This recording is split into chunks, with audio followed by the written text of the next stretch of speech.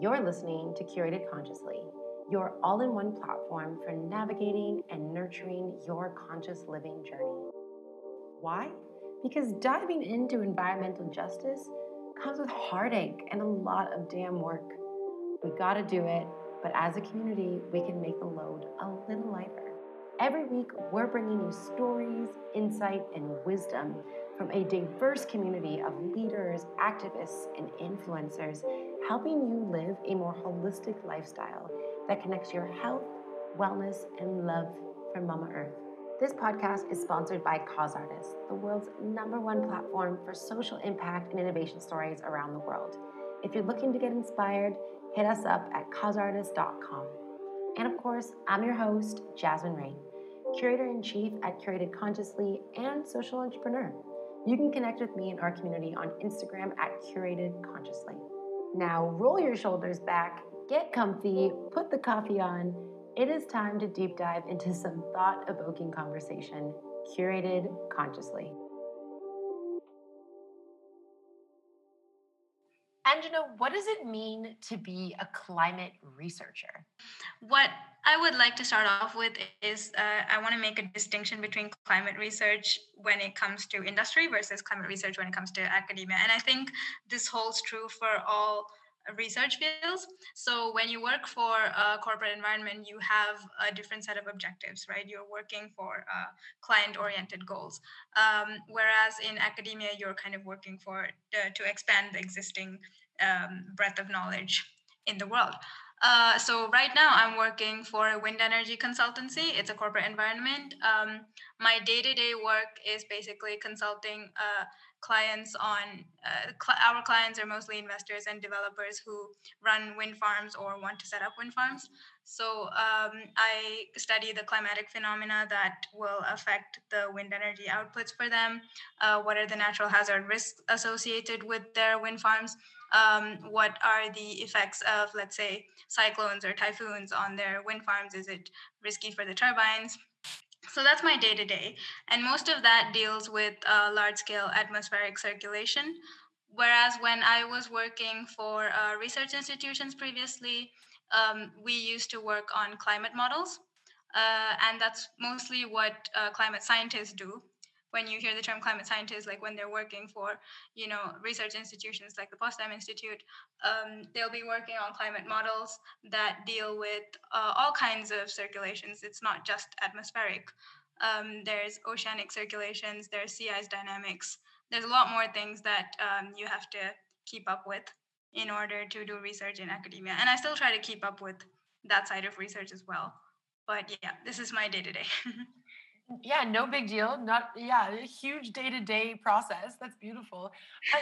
I'm curious, as someone who, did you enter this field because you were, I guess what brought you into kind of becoming a climate researcher? Like, where did that passion come from? Why did you choose this field? Okay, this is kind of an interesting story. So my dad was the one who introduced me, I think, to the whole, climate change um, discourse, and he showed me An Inconvenient Truth by Al Gore when I was in high school, and that was concerning for me. But I still didn't think that it was something I could build a career in, because especially when you grow up in India, I spent high school here, so there was no option of like doing something like this for a future career. Um, and I was just like, okay, it exists, but like I'll figure that out along the way. So I took physics. So my background is actually a master's in physics, and I took that because it allows you to kind of branch out into any career path, which is one of the cool things about like pure sciences. So in my second year of my degree, I think I was like, okay, I want to know how I can get into the climate space with my physics background. And so I began to look for institutes in India that do research and that accept, people with my kind of a background. And then I found the Institute of Oceanography. I got a scholarship to work there. So that's really the place that opened up my eyes to all the career options that were available to me. I didn't even know that, like I had never considered academia as an option either, because in my mind it was always like, oh, if you do research, that means you're working for R&D departments in companies, or Right. you're like a professor at a university, and that was boring for me in my mind. Yeah. Yeah, so it does. So what I'm hearing is it does stem from the sense of understanding kind of what was happening in terms of climate change from a young age, Yeah. and being passionate about science and being a master of physics. That's amazing. A master's in physics. I literally, there's nothing more badass than a female like scientist, is what I've always thought. Like it's just way too cool. Um, like so, I'm curious then. So after this journey and and working in industry, do you find Mhm. that your role makes you more optimistic or maybe a little bit more pessimistic about the future of our climate and how, communities and corporations impact our environment? Yeah, if I had to plot that in a graph, it would I would say it would start from the top at like naive optimism before I stepped into the field. So before I started, really researching and understanding the scale of the problem, I was quite optimistic about it. I was like, oh yeah, someone will find a solution. I mean, come on, everyone's talking about it. And then when I Think. when I began to research, and along with the science part of it, I in my free time I was really interested in social and economic aspects of what's driving all of this. And when I began to get really deep into that, it just plummeted into this like extreme pessimism, where I was like, oh my gosh, we are so screwed. There is no way out of this. We're in too deep. And then I think over the last two, and that got me into this feeling of like latent anxiety, like it was just hanging over me all the time. I couldn't enjoy myself, like I couldn't go to a party or go to malls with my friends. Whenever like your friends ask you to do social things, I'm just like, oh my gosh, are you guys not worried about the planet burning? Like in my head it was always like, how do you enjoy yourself when everything's going to hell? And then Totally resonate with that. yeah, and then I realized that for my own mental health, I had to, come out of that. Yeah. And so, and that only happened like towards the end of university after a couple of my internships, and then I was just like, okay, I need to calm down and just, understand that it's not my burden to carry. So now I'm at this like stage of just realism where I'm like, I'm not pessimistic about this. I have hope, but hope is not optimism. Like I don't expect things to work out, but I just hope that they will. Yeah, I really resonate with that. And I feel like, for individuals who are working in, like, whether it's in social impact, whether you're working as a climate researcher, like I just can't even imagine the, like, already as someone who has worked in the social impact space for quite some time and has worked in nonprofit and in sustainable development. I feel like as I've aged and as I've absorbed more and learned more and worked in more communities, and that hope starts to to kind of just slowly disappear and dwindle into the distance. Mm. And yeah, and I think it's really important what you said is that is when you're in it every day and you're seeing firsthand just how big the problem is, that sometimes you do have to put yourself first. Like your mental health Yeah. is a priority in order for you to do the work that you need to do to help solve the problem. Um, so I really resonate with that. And I'm curious, as I guess, as someone, because you're also this cool young human, and I'm curious, I'm sure there's probably still quite a few people in your intimate community, whether it's friends or like colleagues, well, maybe not colleagues, sorry, but like maybe like peers from school and stuff like that, or university. I'm curious, do you find that there's still pretty like common misconceptions around kind of the current state of climate change, even around young people our age? Definitely. So I would say there are three main misconceptions that I've observed. I mean, there are a lot of misconceptions, but these are the ones that irk me the most. So the first is the notion that climate scientists will fix this. So I get this a lot from, especially like, so in my class in university, I was the only person who was in the climate space. because everyone else was doing like high energy physics, nuclear physics, those kind of very intense theoretical or experimental physics realms. And I was this like kind of the hippie of the class, who was all like Of about the course. environment. Yeah.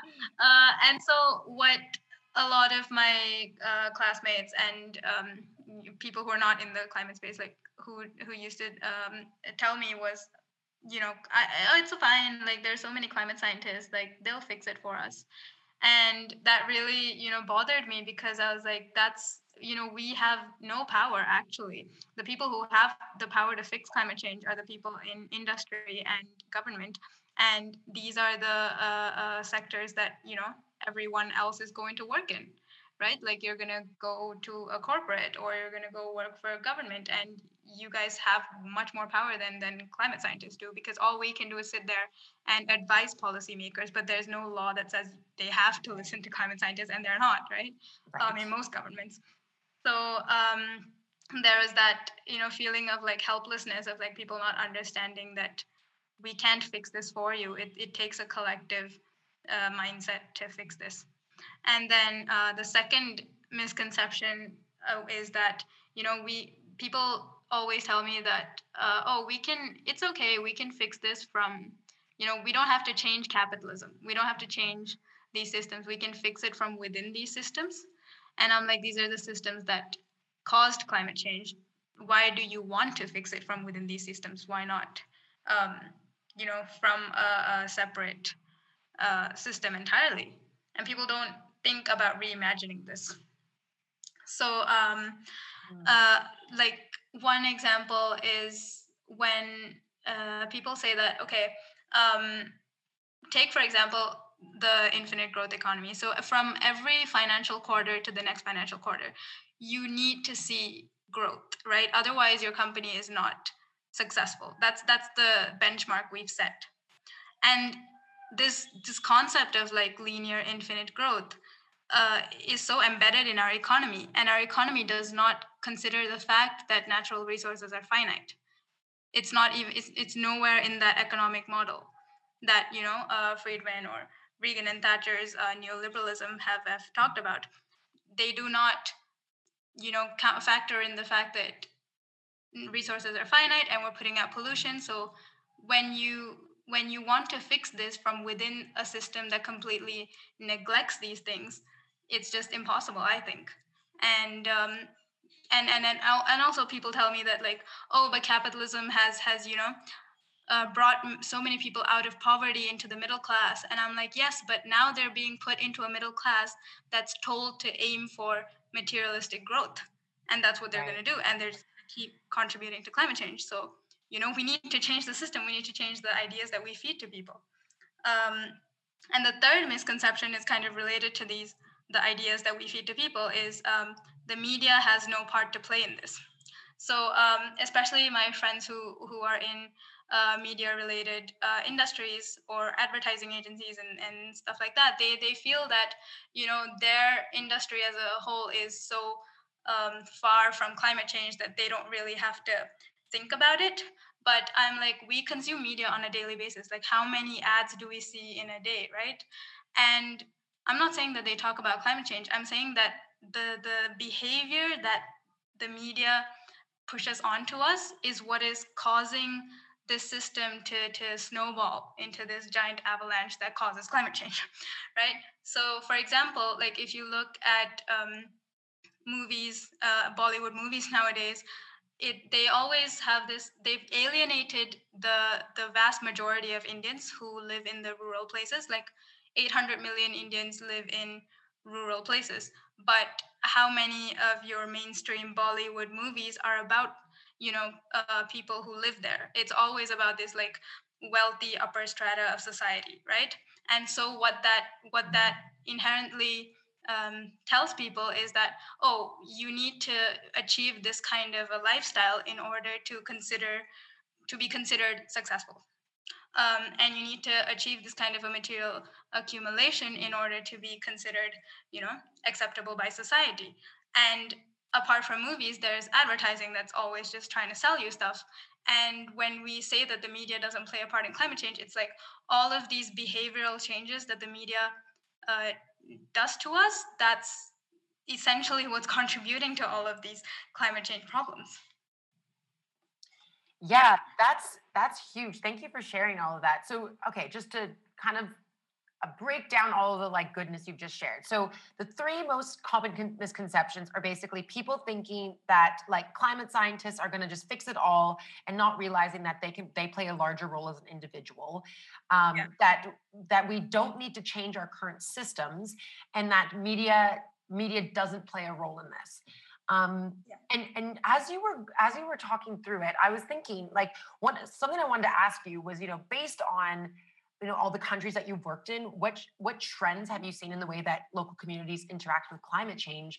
But what I'm curious now about is just because as someone who is from Canada and has has interacted with climate change from a very Western point of view, and also been very privileged in terms of having like access to alternatives and really tuning into a conscious mindset at a young age, and being more aware of how media and systemic systems that I'm part of really played a larger role in these huge overwhelming topics. But I'm curious to your thoughts. I mean, in the context of India, they I just I feel like the two biggest like misconceptions here are like talking about these systems of basically control and oppression. um Yeah. I just feel like there's so much work to do there before we even, like, I mean, everywhere definitely, but I'm just, especially in India, and still being so heavily influenced by colonization and the British rule, and then having and people coming into these urban sectors and being completely just absorbed into their phones and media. And like, I've never seen people interact with their phone the way they do in India, especially youth. Like, just it's just Yeah. it's insane. So I'm curious. I mean, with India in mind, where do you think one of the biggest barriers are right now in terms of kind of like tapping into, I guess, the consumer mindset, because that's really what we're viewed as. But just what do you think needs to really be tapped in for more, let's just say for now, young people, because that's kind of like our hope right now. What needs to happen in order for us to really mold young mindsets to understand how large of an issue this is, and how we're all accountable and responsible to the solution?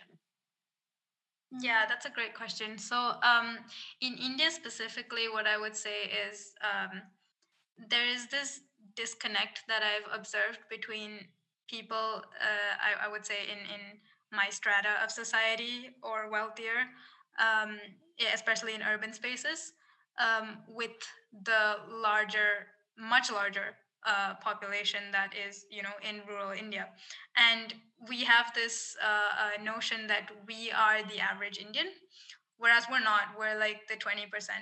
Um, and the Fair 80% point. are the ones who live in rural India, right? Right. So we kind of always feel like, oh, okay, like we should start consuming sustainably, and people are not doing it, and if everyone did it, but then when people of my generation here, when they think of that, like what they think of is, in their minds, it's a picture of all the people in their urban space consuming sustainably or living sustainably, but they don't realize that we have sold this kind of uh, American dream to all of rural India, and they're all struggling to get into the spaces that we have occupied, and to imitate this kind of a lifestyle. And they're not going to learn about sustainability until it's too late, right?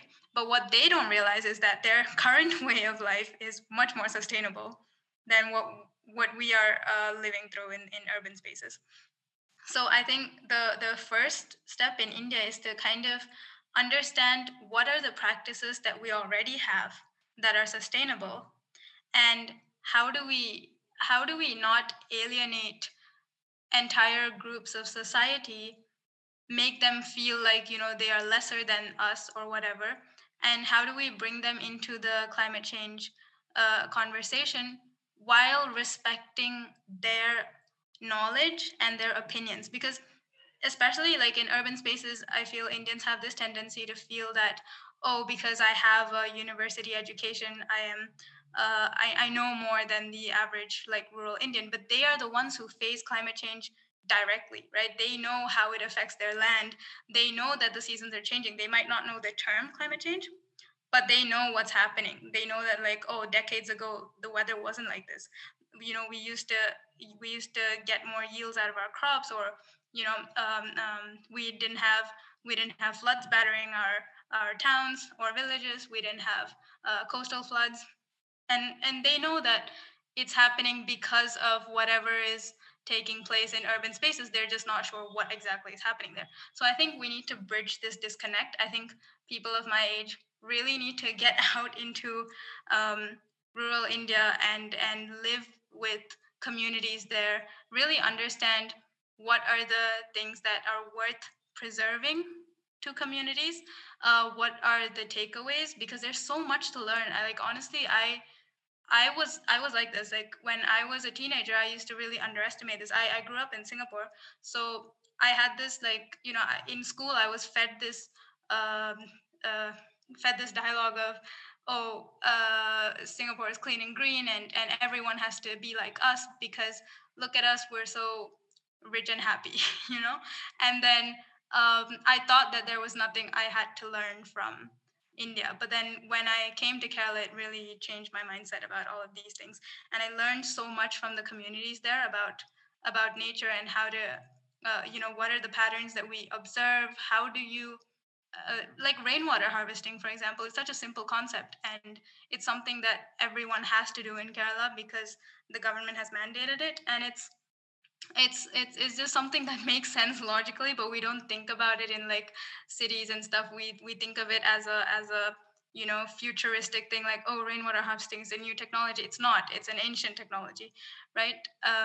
So there's all of these things that I think people my age need to learn, understand, and then realize that, okay, we need to preserve this, and then want to preserve it, and then want to bridge that gap between what we have defined as development, change that definition of development, and make it more inclusive of traditional lifestyles, rural lifestyles, and not make them feel like, oh, you need to kind of live the way that we do in order to feel like you are worthy. Excellently put, like so succinct.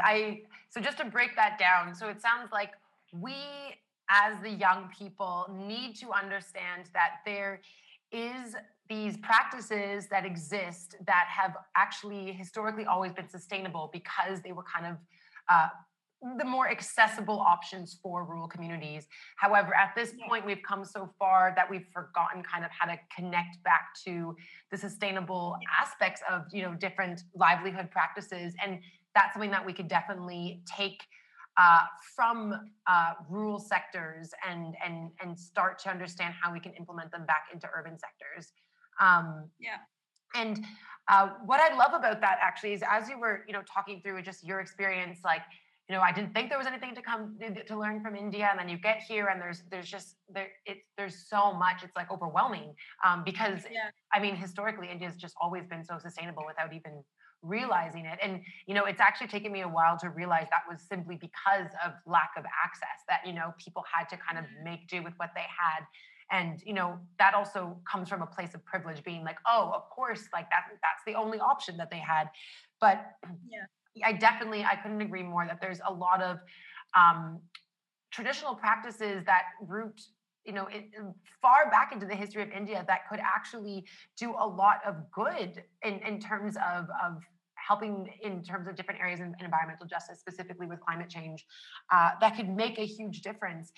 And so if that is kind of our biggest takeaway here in India, and I think that's like an excellent way to put it. And I think maybe the takeaway there is like every single young person in India needs to get out into the village again and Yeah. reconnect with, the soil, the people behind our agriculture, what's actually happening out there that's actually, fueling our lives in the urban sectors. Because I think there's definitely a huge disconnect. So I'm curious then. So when it comes to other countries you've worked in, so my understanding you've worked in Australia, you've worked through Europe, and you know, what what trends do you see in the way that locals interact with climate change that are different from India? And where do you see more or less action taking place? And why do you believe, that's happening? So there's a huge difference between, I think, Europe and the way that Australians see climate change. I feel like Europeans, among the Western populations, I think they are the most concerned about climate change. I don't know if it's also because they're mostly like liberal or left leaning.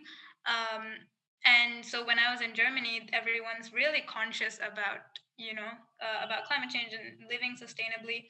They do sometimes, I think, a lot of the time actually, underestimate their carbon footprints because they don't think about the whole supply chain. But then I don't blame them for it because I don't think anyone in the world really thinks about these things. So for example, Germans, like, if they cycle to work, or they recycle, they think that they are living sustainably, and they are living, compared to the rest of the population, that will be, relatively sustainable. But they don't realize that actually they're recycling, like whatever they put into recycling just gets shipped to China or Asia, and then a lot of it doesn't get recycled because it's just not recyclable.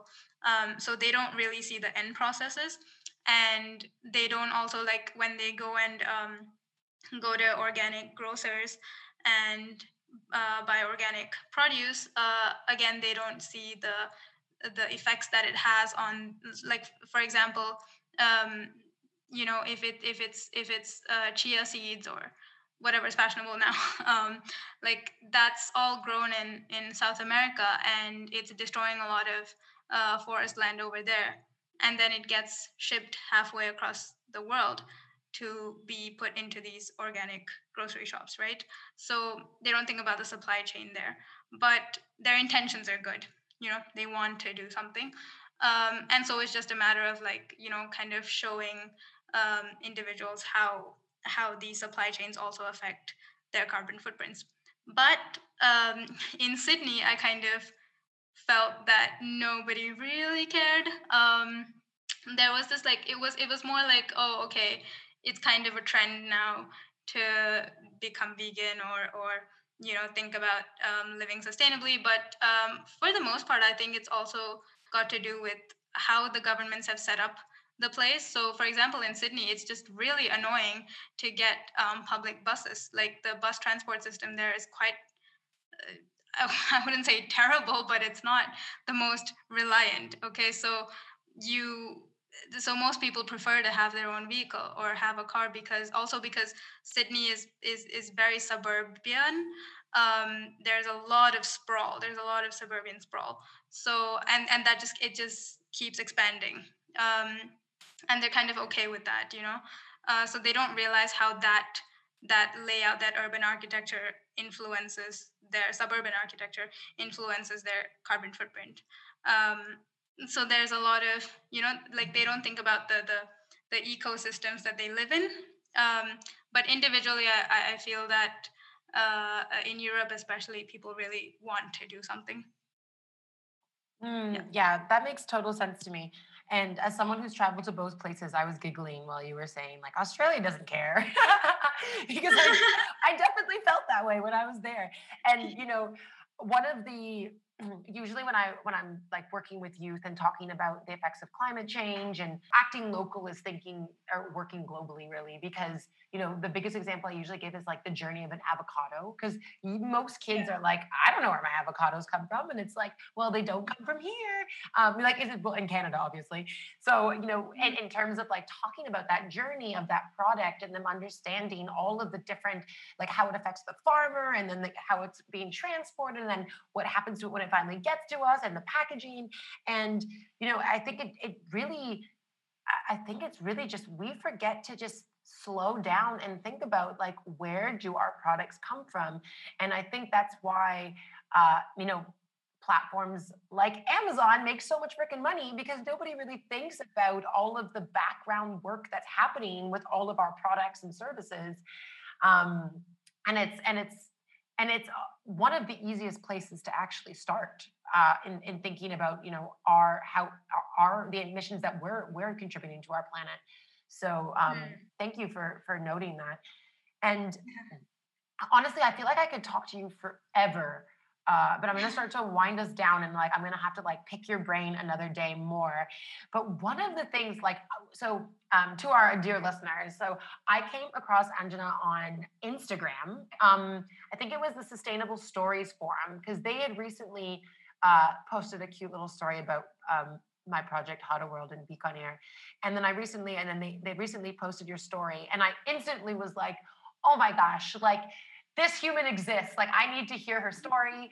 And as soon as I went to your Instagram, I was just I was just really impressed by the approach that you were taking to educate people, to bringing in this really creative, innovative element that was really like kind of irreverent and silly, but still really getting to the point and diving into the most crucial issues that we're facing. And my favorite one was actually around it was around urban planning. So there's like the disconnect between practicing local and traditional methods in like the Arab and South Asia kind of worlds for cooling your home and like combating climate change.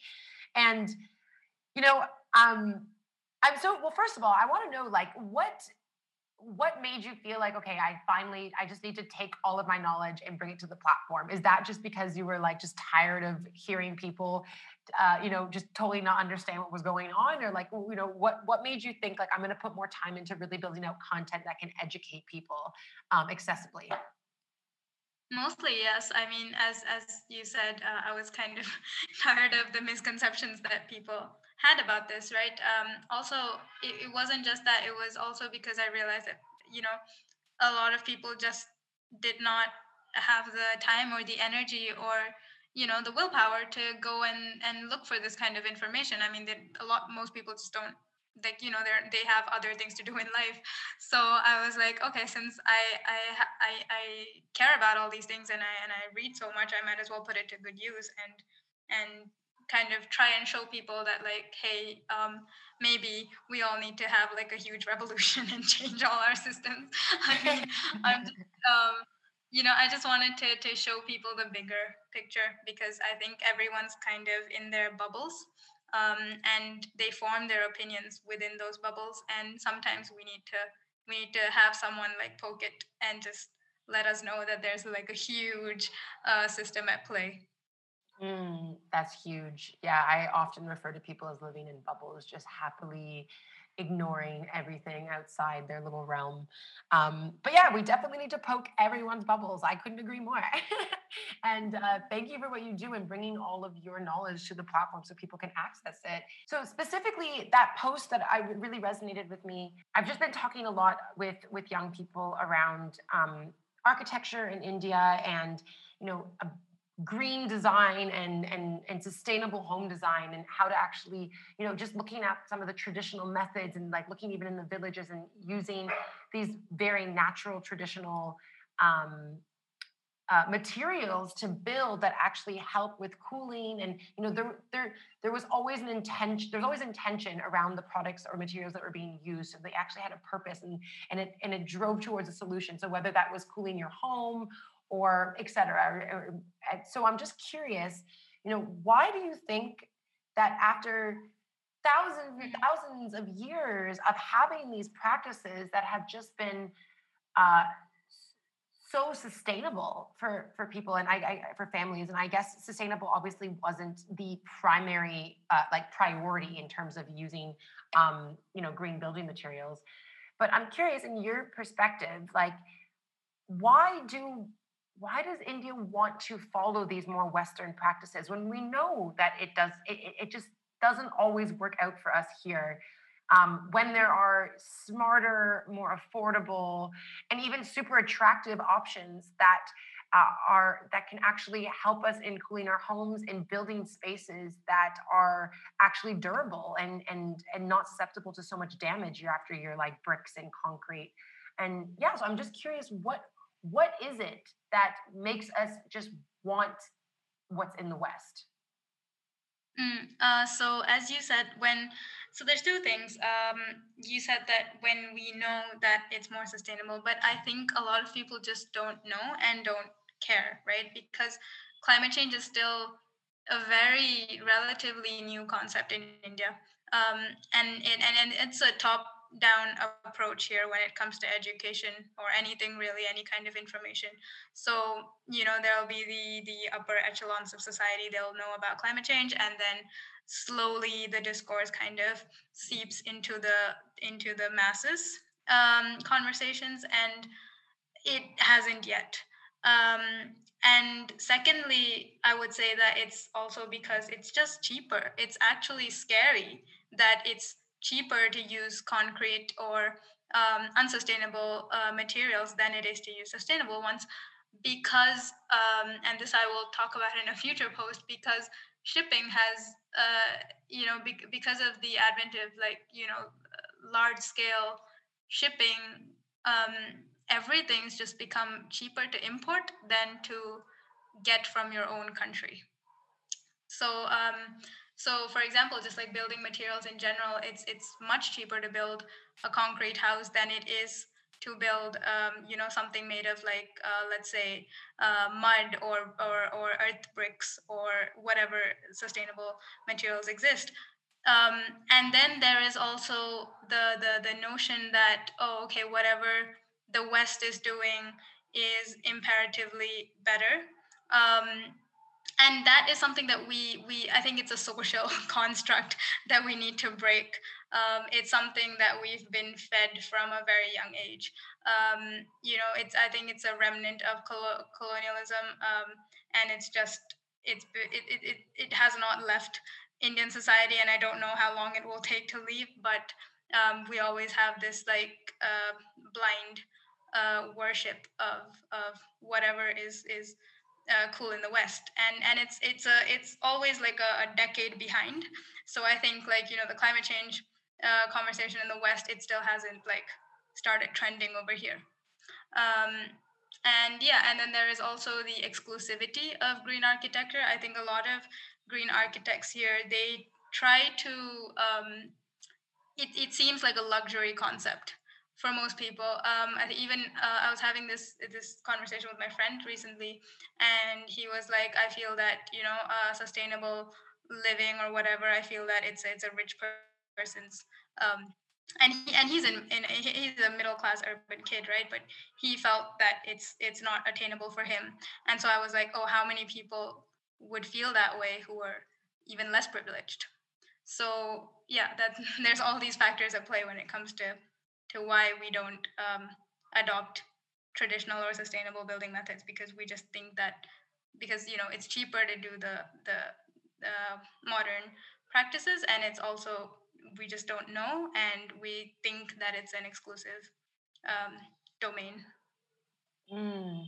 Yeah, so I think another kind of golden piece right there is the fact that maybe I'm too optimistic in thinking that, you know, and thinking that the majority are aware and conscious of what is happening around us. But, uh, Mm. I think it's making it more evident every day that there is so much work to do.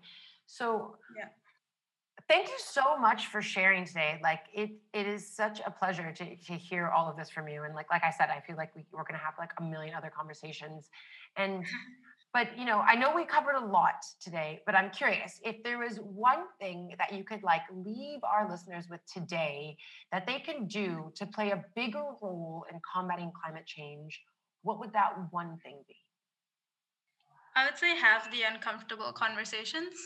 I think especially the people who listen to these kind of podcasts, or are on social media, are already a privileged section of society, especially in India. So with the contacts that they have, with the people they know who work in industries, who are in upper management of companies, who, relatives who are running businesses, talk to them, have the uncomfortable conversations, ask them what their company is doing. Is it because companies, I think in Friedman's economics, he doesn't think about a company as a social organism, right? And we have to start thinking about that. So we have to start talking to people in industry and in corporates and showing them that actually industry, like the private sector, is the one creating the biggest impact on climate change. And we, I think, as the more privileged sections of society, we need to have those conversations with the people that we know can influence these decisions. And do you believe that we can really make a change in the next 10 years?